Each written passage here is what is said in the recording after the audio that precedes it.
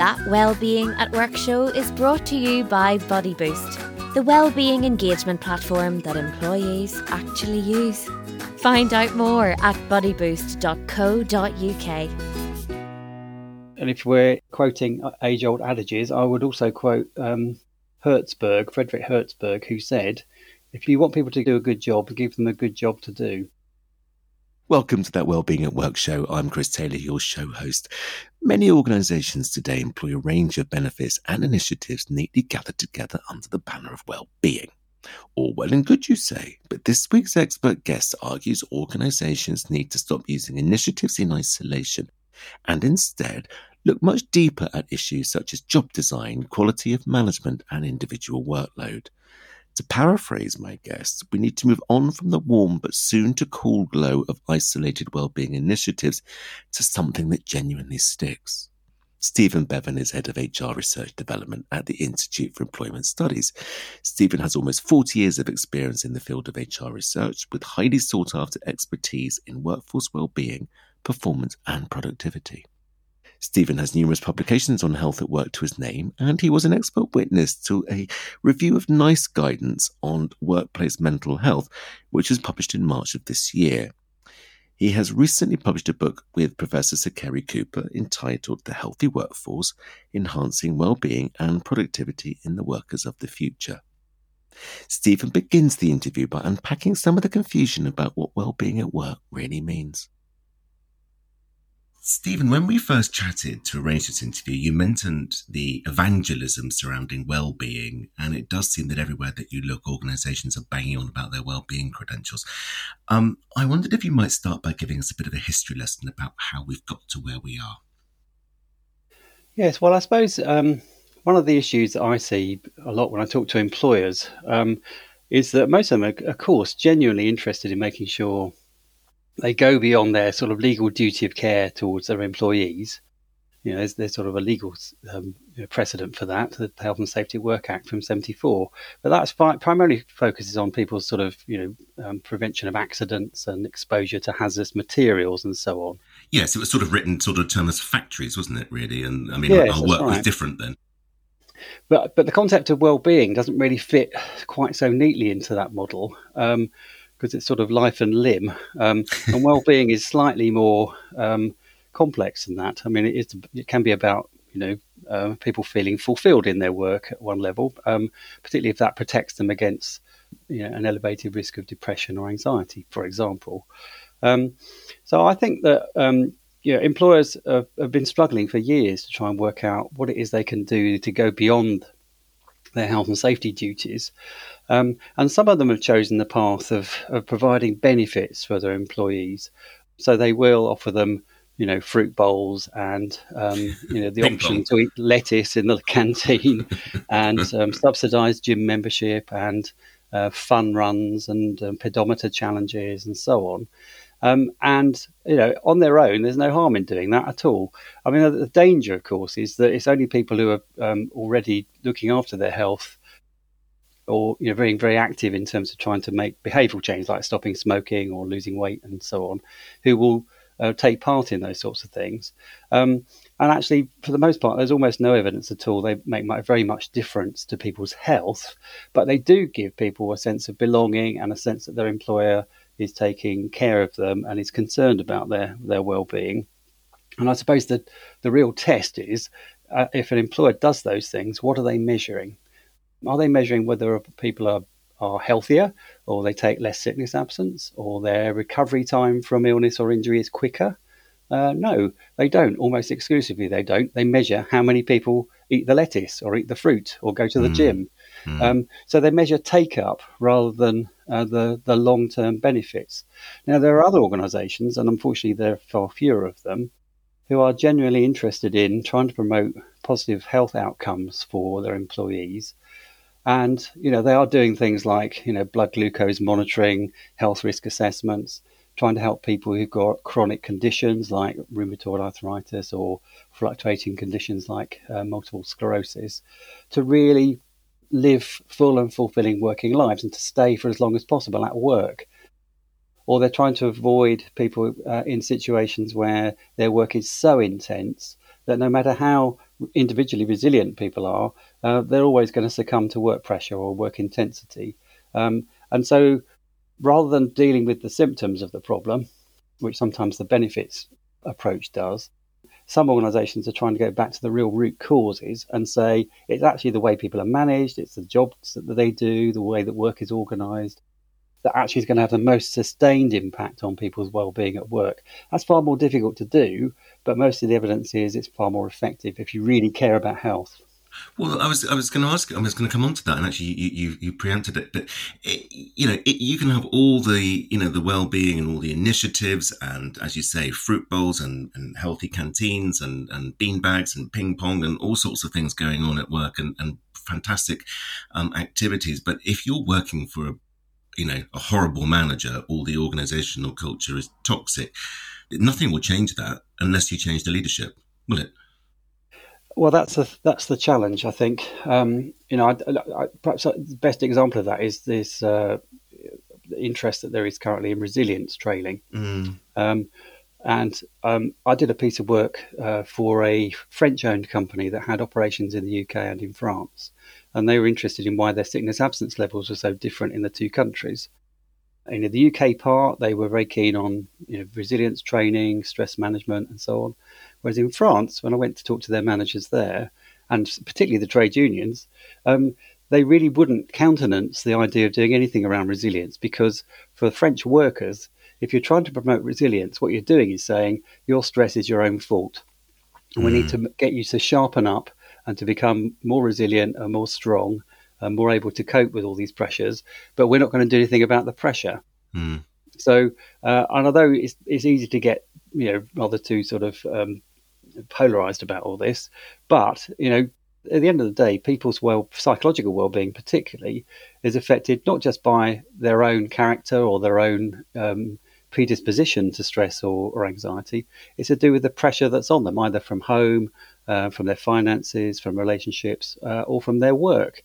And so if you just put people through a sheep dip of resilience training and say, well, now we put you through this, you should be able to cope with anything we throw at you, almost absolves the management from doing anything about it. So you can send someone back after a resilience training program to a toxic job, or to deadlines that are impossible, or to a manager who's a bully. You're going to end up back at square one. No, absolutely. I mean, so do you think resilience training has any place in an organization's sort of armory in terms of equipping its employees to deal with the stress of work, or not? Would you say that actually it's not the route to go down? What would you say? It's a bit like many of these things. I mean, I would put things like mental health first aid in the same category. They overwhelmingly, as interventions, get positive feedback from people who go on them. People really enjoy and find them, quite enlightening and empowering to go on the training for these sorts of things. Unfortunately, quite a lot of the evidence shows that that sort of warm glow that you get from going on them doesn't really translate sustainably into changed behaviour. So if you go back 6 months or a year later, most people have forgotten what they've learned or haven't had opportunity to put it into practice. Now, I hesitate to say that they're not worth doing at all, because it partly depends on what else you're doing. My worry about things like mental health first aid, for example, is that too many organisations use it in isolation. They think that they've ticked the box on stress management and mental health because they've got mental health first aid trainers and so on. And it does worry me that if that's all you're doing and not doing anything about job design or quality of management or workload and so on, then you will end up going back to square one. So I think it's as much to do with how they're used and what other policies and practices are put in alongside them to support them. That means that they'll either be successful or not. Okay. I mean, some organizations might say that actually there are a little bit of stress and maybe that people do say, employees say, actually, that's not good for my mental health and I'm not going to do that piece of my, of that job because it's not good for me. I mean, for everyone, for all of us, I mean, occasionally it's good to be uncomfortable, isn't it? And being pushed into doing something, not pushed perhaps is the wrong word, but being encouraged or taking a risk and doing something and actually raising our stress level a little bit, because actually it helps us grow as individuals. Yeah, I think there's a lot to that. I think there's plenty of science that supports the view that, up to a certain point and a threshold, a certain amount of stress and pressure can be really positive for performance. And there's quite a lot of evidence that people can work at quite high levels of intensity for quite a long time where they're feeling pressure, but that's a sort of constructive pressure. But the thing that makes a difference between people who thrive under those circumstances and those who fall over is the amount of control and autonomy and discretion they have in their jobs. I was speaking yesterday to someone who works in primary care in the NHS. And obviously that's an incredibly pressurised environment. But this person was saying that actually, the massive amount of pressure that she was working under was actually manageable because people trusted her to do her job the way she saw fit and schedule things the way that worked best for her and for patients. Okay. And it was a massively liberating thing for her. She was absolutely loving her job, even though she was under a lot of pressure. So in that instance, then, management has got out of her way. She's able to create her role and to, as you say, manage her own role and prioritise the tasks that she's going to do them in the order that she would like to do them to make her feel that she's in control of that role. Is that what good managers do? Is they actually step out of the way of the high performers and let them do what they need to do? Pretty much. I think, there's been lots of research over the last 40 years on high performance work practices. And I think, one of the compelling findings that comes up time and time again is that, managers who not just step back and trust people, but secure people resources and help them, achieve clarity about overall what's expected of them, but then let people have quite a lot of autonomy to decide how they go about it, are the ones who are more successful and produce more sustained results and, enable people to feel well and fulfilled and satisfied in their jobs. I mean, the key thing here is that it's not a choice between a productive workplace and a healthy workplace. The two link together. I mean, it's massively linked. Some people like to characterize this as a zero-sum game. I literally had a quote from a very senior manager in a large organization just a few months ago who said that he felt that stress at work was a far better motivator for performance than any wellbeing program.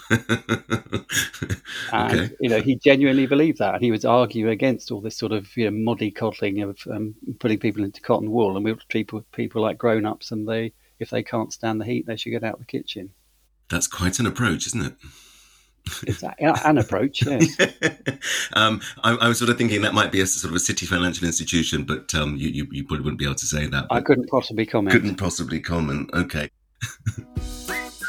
If you're frustrated that not enough of your people take advantage of the wellbeing resources you've put in place for them, then look no further than Body Boost. Our unique body system and community features are the magic ingredients which get people to team up and form healthy habits together. And they have a lot of fun along the way too. Download case studies from our website or email us on info@bodyboost.co.uk. Is it?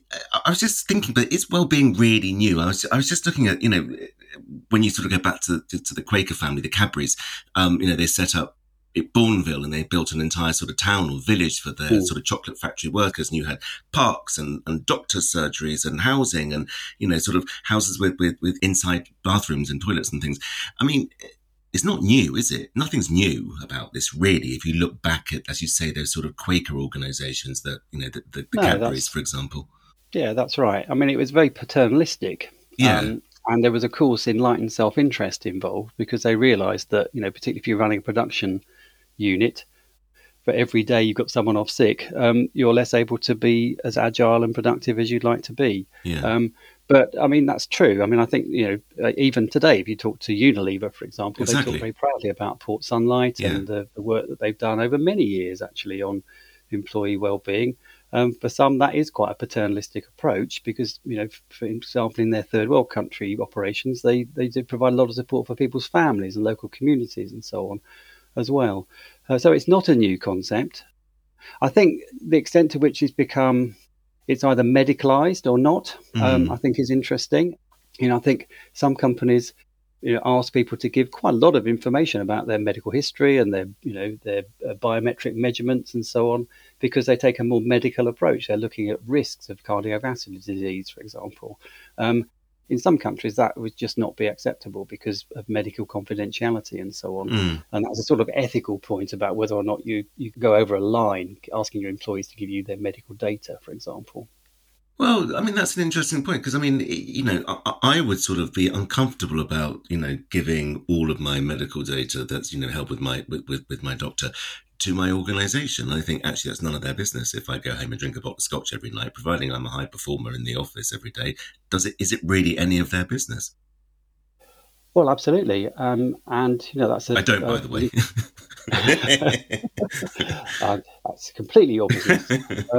I mean, it is a sort of partly a cultural thing. I mean, I think there are some countries, Austria, for example, if you're an employer, you're not allowed to know why an employee is off sick. That information is kept to them.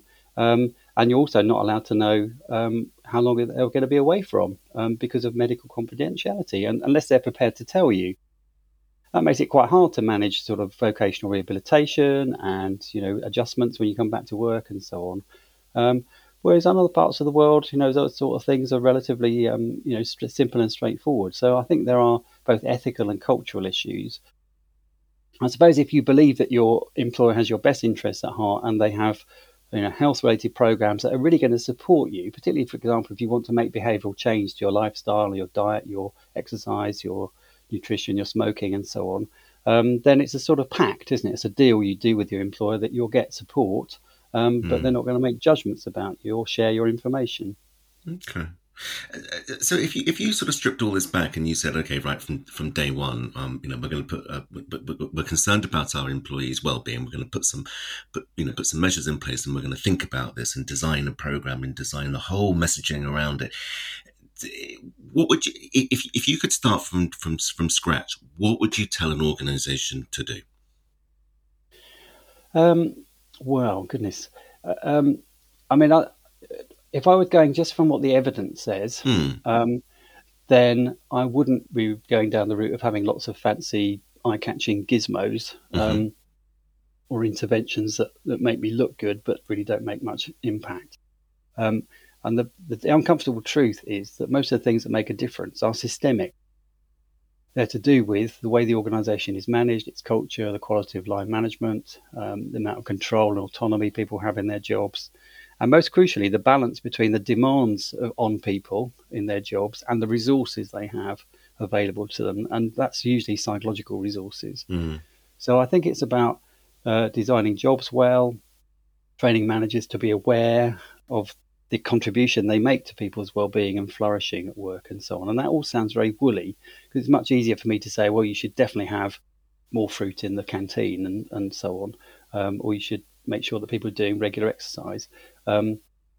It's not as simple as that, unfortunately. And I think that it comes down to partly a state of mind, partly about leadership recognizing that they have to go beyond their legal duty of care to keep people safe, not just about people going home safely every day. And it's creating a work environment where people feel able to give best of themselves, and also that they know that they're going to be able to be fulfilled in what they do.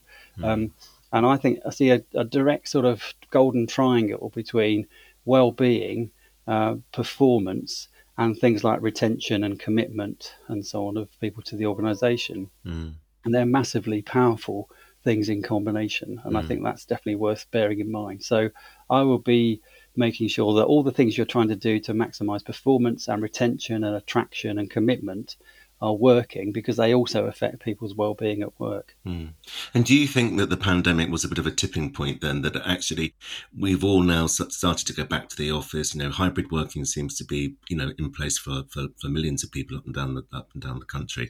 Sort of 3 days in the office or 3 days at home or whatever it is. Do you think that in itself will help contribute to people feeling better about their work?